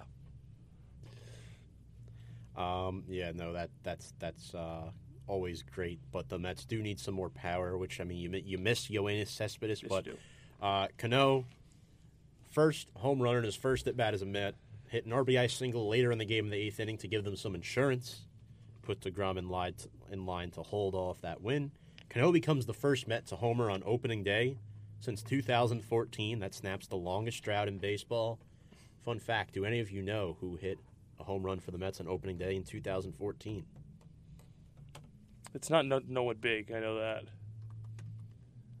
Andrew Brown. Yeah, exactly. It's no one big. He did not stay in the league very long. No. Oh, fun fact, if you want to know a fun fact, Kirk Neuenhuis, former Met Captain Kirk, is playing for the Long Island Ducks. So is Matt Dendecker. Yes. Former Mets going down to play for the Ducks.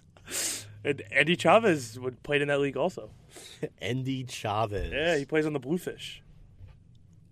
I actually got to talk to him one time at the Ducks game for a little bit. Nice. It's in. Final score. Auburn defeats UNC 97-80. Auburn outscores North Carolina 56-41 in the second half. Okeke leads the way with 20 points. Embarrassing. Absolutely This is embarrassing. good. This is good. This is why I want chaos in March. It's called March Madness for a reason. I'm just happy. The favorites should not be winning. Chaos. It makes it easier for Duke. That's what I like. You like it easier for Duke? No, I like chaos. I like lower seeds winning. I don't, because then it makes the final championship worse. Get out of here. That's true. Get out of here. It's true. Okay, you're gonna have to engineer the board though. Wow. No, but Wow. seriously, on a serious note, This Auburn is a great- review and preview, Auburn folks. is a great team. They beat North Carolina, but like we know in any sport, it matters who shows up that night. Yep. We know North Carolina's the better team overall, Agreed. but on that night, today, Hey, Auburn's Auburn been showed hot. up. They won the SEC, man. they did. They destroyed Tennessee. They just destroyed North Carolina. Listen, you get hot at the You're, right time. you're going to tell me you're counting them out against Duke in a potential national championship? Yeah. Wow, you're crazy. I agree man. with that one. Okay. agree. Then we're both crazy, Kyle. But this pitching matchup, DeGrom, Scherzer, let's go over this line. DeGrom, 6 innings pitched, no runs, 5 hits, 1 walk, 10 strikeouts. Scherzer, 7 2/3, I think they overworked him for opening day. 2 runs, 2 hits, 3 walks, 12 strikeouts. Even though he was not on the mound for the second one, it was charged to him and his record because he was responsible for the run. Dom Smith, who was on base. Dom Smith was impressive. He drew that walk in the pinch hit against Scherzer. I was impressed that he was able to do that. Yeah. I think he was down 0-2 or something. I don't remember exactly, but man, He had a great spring, honestly. He did. Maybe he's the X factor the Mets need, And then Some Keon spark. Broxton came in to pinch run and played right field. Edwin Diaz, first save as a Met. Love it. And, the Mets on opening day, they've been great. But this game, best pitching matchup in baseball, arguably. These two combined for 22 strikeouts. First pair of starting pitchers with 10-plus strikeouts on opening day since 1970. That's only the second time that's happened in MLB history, the first time that's ever happened in the National League. Crazy. These fun facts keep on pouring. The Mets are 38-12 on opening day, dating back to 1970. best record in baseball on opening And day. the Mets, I think, they lost 8 or 9 consecutive They've lost 8 opening days. Yeah. When they started as a franchise, they actually won a World Series before they won an opening day. So to have that reverse psychology now is insane. They haven't lost an opening day since 2014. Goes to show you how long ago that was. I was a freshman in college. That's nuts. Also, the Yankees, their opening day was great. They defeat the Orioles 7-2. Tanaka looked good. Tanaka got the nod over Severino. Tanaka 5 2/3, 1 run, 6 hits, 5 Ks, and Luke Voit hit a 3-run bomb early on in this game. Had 4 ribbies. Judge 2 for 3 in a walk. Typical Yankees offense at up in the Bronx. Great game. Easy win. I mean, they should be winning these Damn, games you with no problem. sounded confident saying It's that. Baltimore. You're like, they're going to have another one of the seasons that they just Ooh, had you last season. Disrespecting Andrew Kashner? Yes. Yes. He's really not a good pitcher. And the fact that they chose him to start, it was... I mean, who else they have? That's the question. You could have had Cobb, maybe. Well, I mean, Mancini had a good game with his bat yesterday. I think he had 3 hits or something. But Tanaka was great. Baltimore, had 45 wins last year? Yeah. Are they even touch 45 this year? Nope. Hey, Because they had Machado for half of that. I'm going to say one thing. Greg Bird did hit a home run in this game as well in the 8th inning. That is true. Greg Bird, everyone who's saying, hey, give him a chance. Well, he needs to do it consistently. Give him a chance. And stay healthy. Well, here's the thing.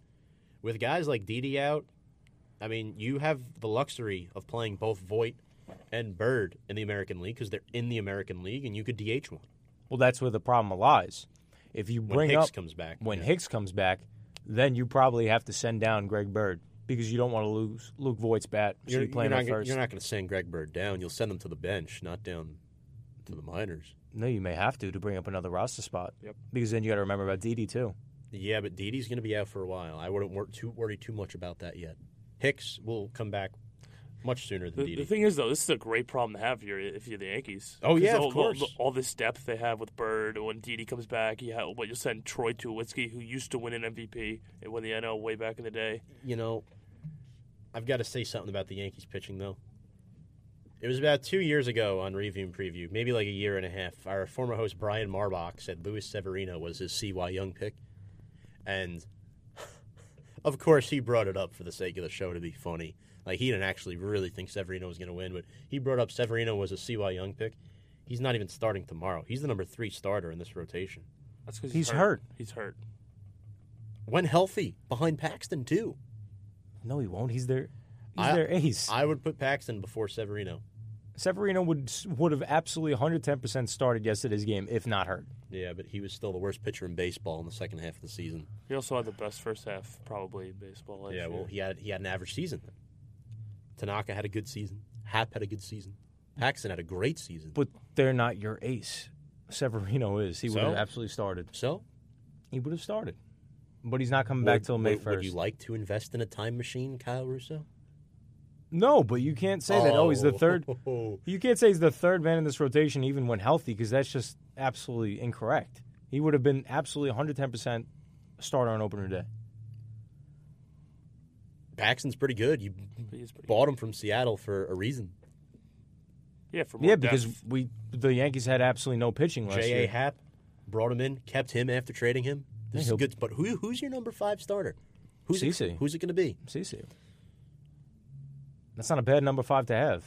He'll give you a solid 5-6 He's innings. old, though. Yeah, no. He'll give I you mean, 5 look, innings. He's safe. And He's with that safe. bullpen, you don't even have to worry about it anymore as Yeah. much. Hasn't he been battling injuries too? He was suspended. He was suspended 5 games because I don't remember if you recall this, but last season, CeCe's last game was playing against the Rays, and he threw a pitch at a player purposely, and he got suspended and fined for doing that.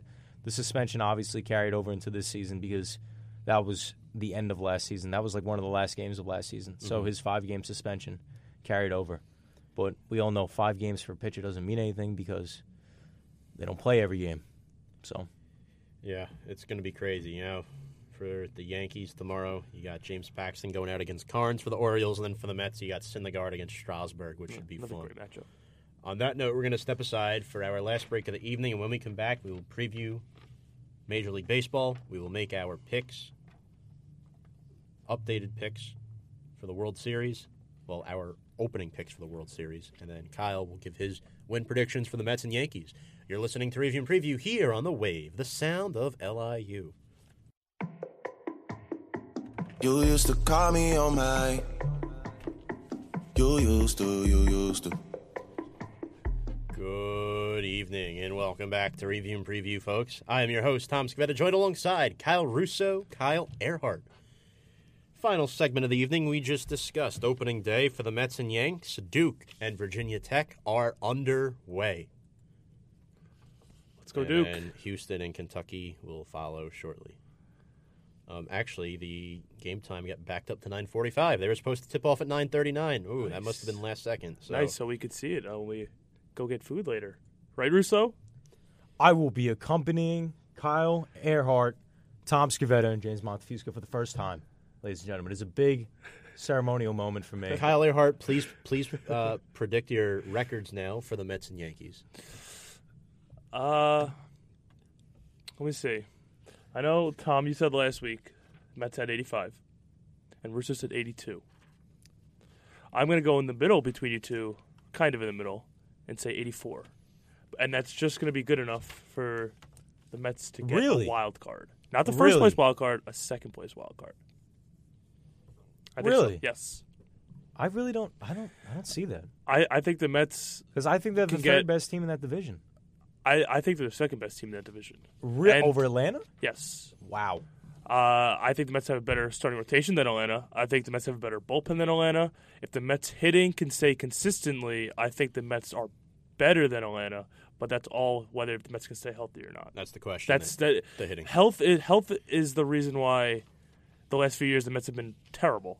But when 2015 when we went to the World Series, everyone stayed healthy, and look what they did. They went to the World Series. I'm not saying they go to the World Series this year, but well, I'll see. I think they can get it. I somewhat agree with you, but I disagree with the fact that 84 wins will get you into the playoffs in the National League now. Yeah, you're gonna have to at least win 90. I don't see At the least. NL that strong this year. Besides It will a be few because teams. of the fact that if anything, the Mets are the perfect example.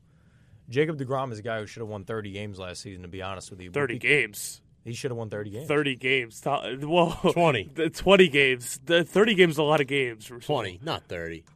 The Mets couldn't score runs. Why? Because hitting is very important. Hitting is extremely important. You've That's been up 30 games or so. That's a lot. okay, maybe 20. Reminder, we're on planet Earth. Over exaggeration, hyperbole, no problem. He would have been 25. 25. 25. Maybe 25. Yes. Definitely 25. Is that more of a ballpark The number? Mets had to. No there was pun intended. Your statistic that you pulled out the notorious amount of times.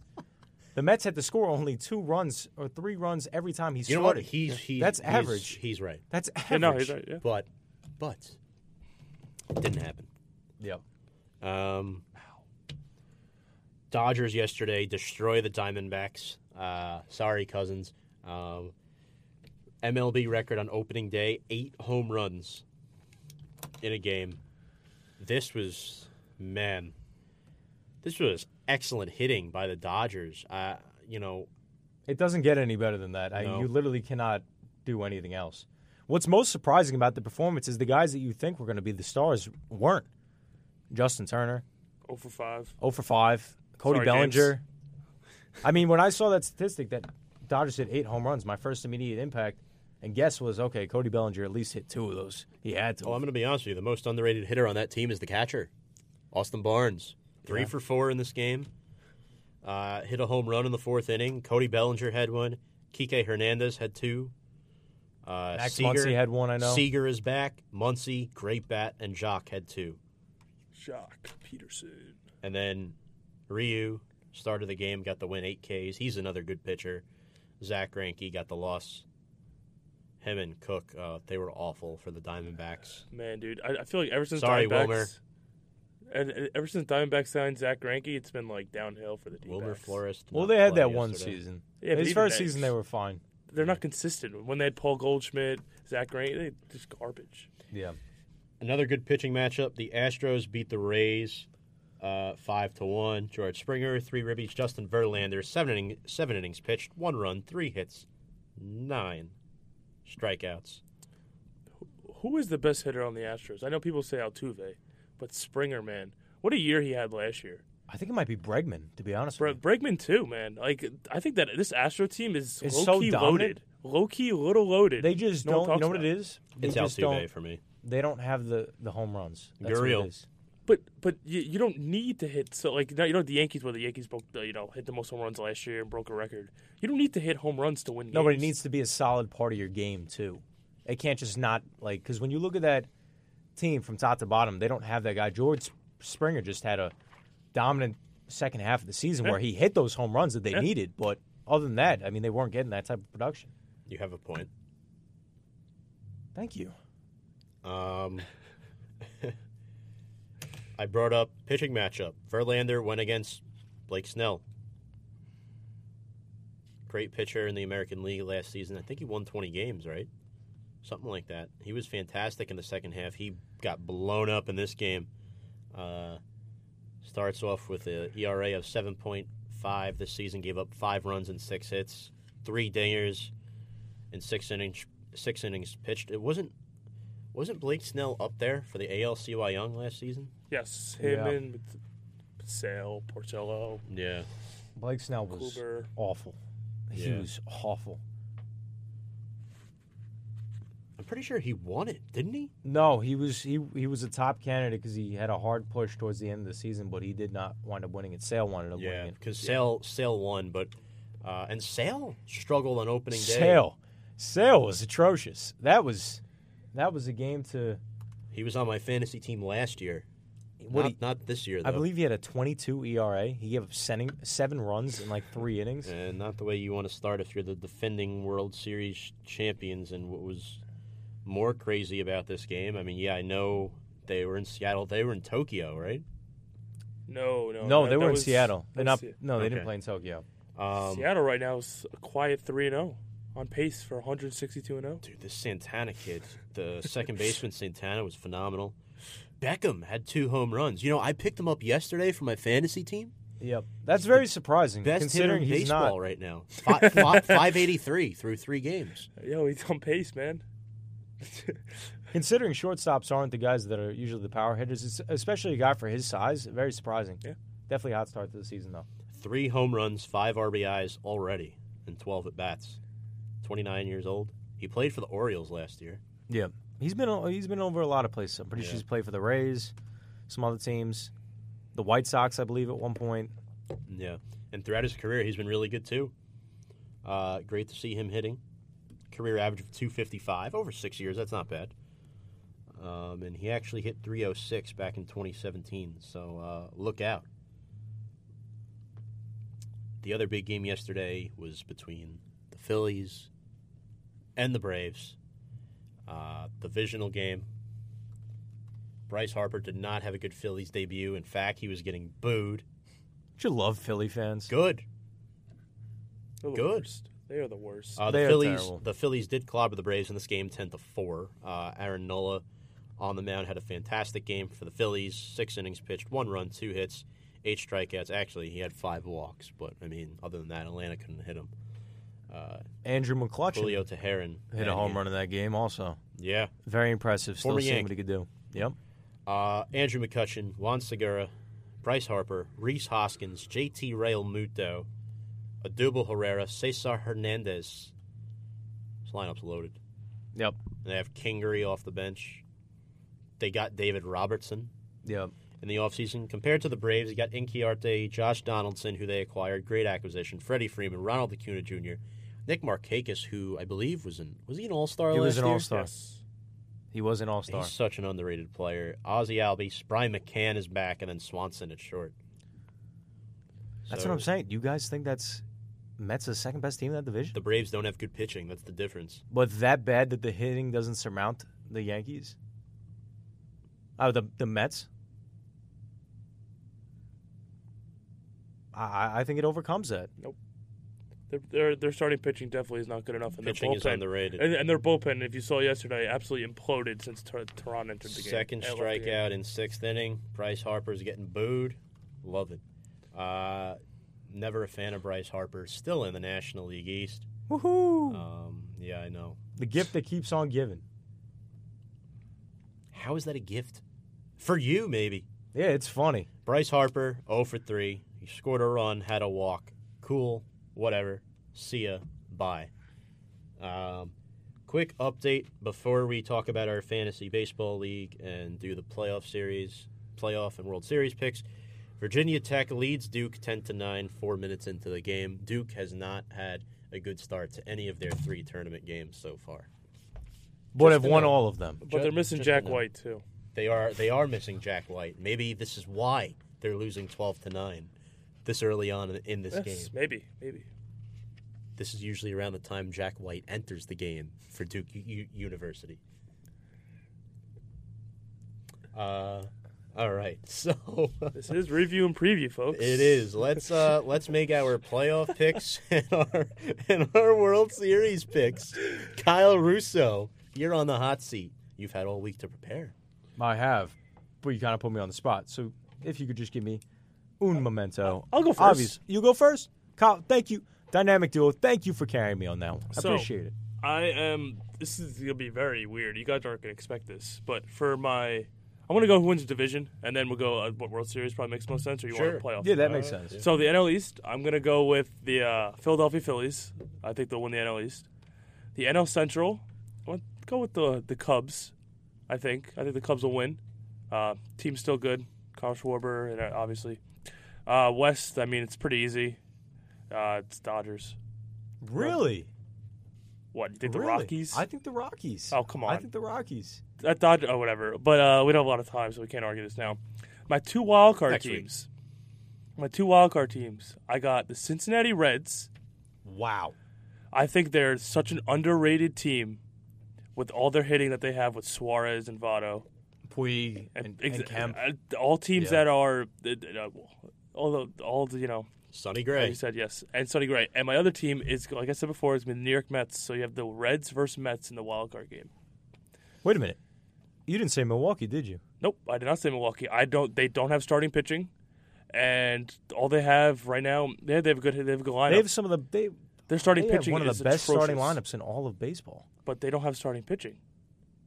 Again, it evens out. The pitching, again, you're not going to get that American far, League. but still. American League, I got Yankees, I got the Indians, Astros, and then Red Sox make the wild card game versus the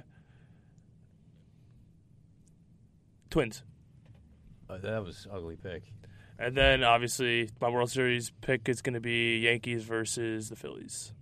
There it is. And I'm not giving a prediction because you're going to wait. Wait till what? All right, I'm going to go. week. Kyle Russo.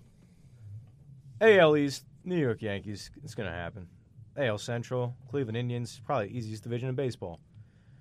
AL West, go with Houston. Then, 2 wild cards. I am going to go with Boston and Seattle. In the National League, I'm going to have Philadelphia winning the East, Milwaukee winning the Central, Colorado winning the West, because Clayton Kershaw is never healthy.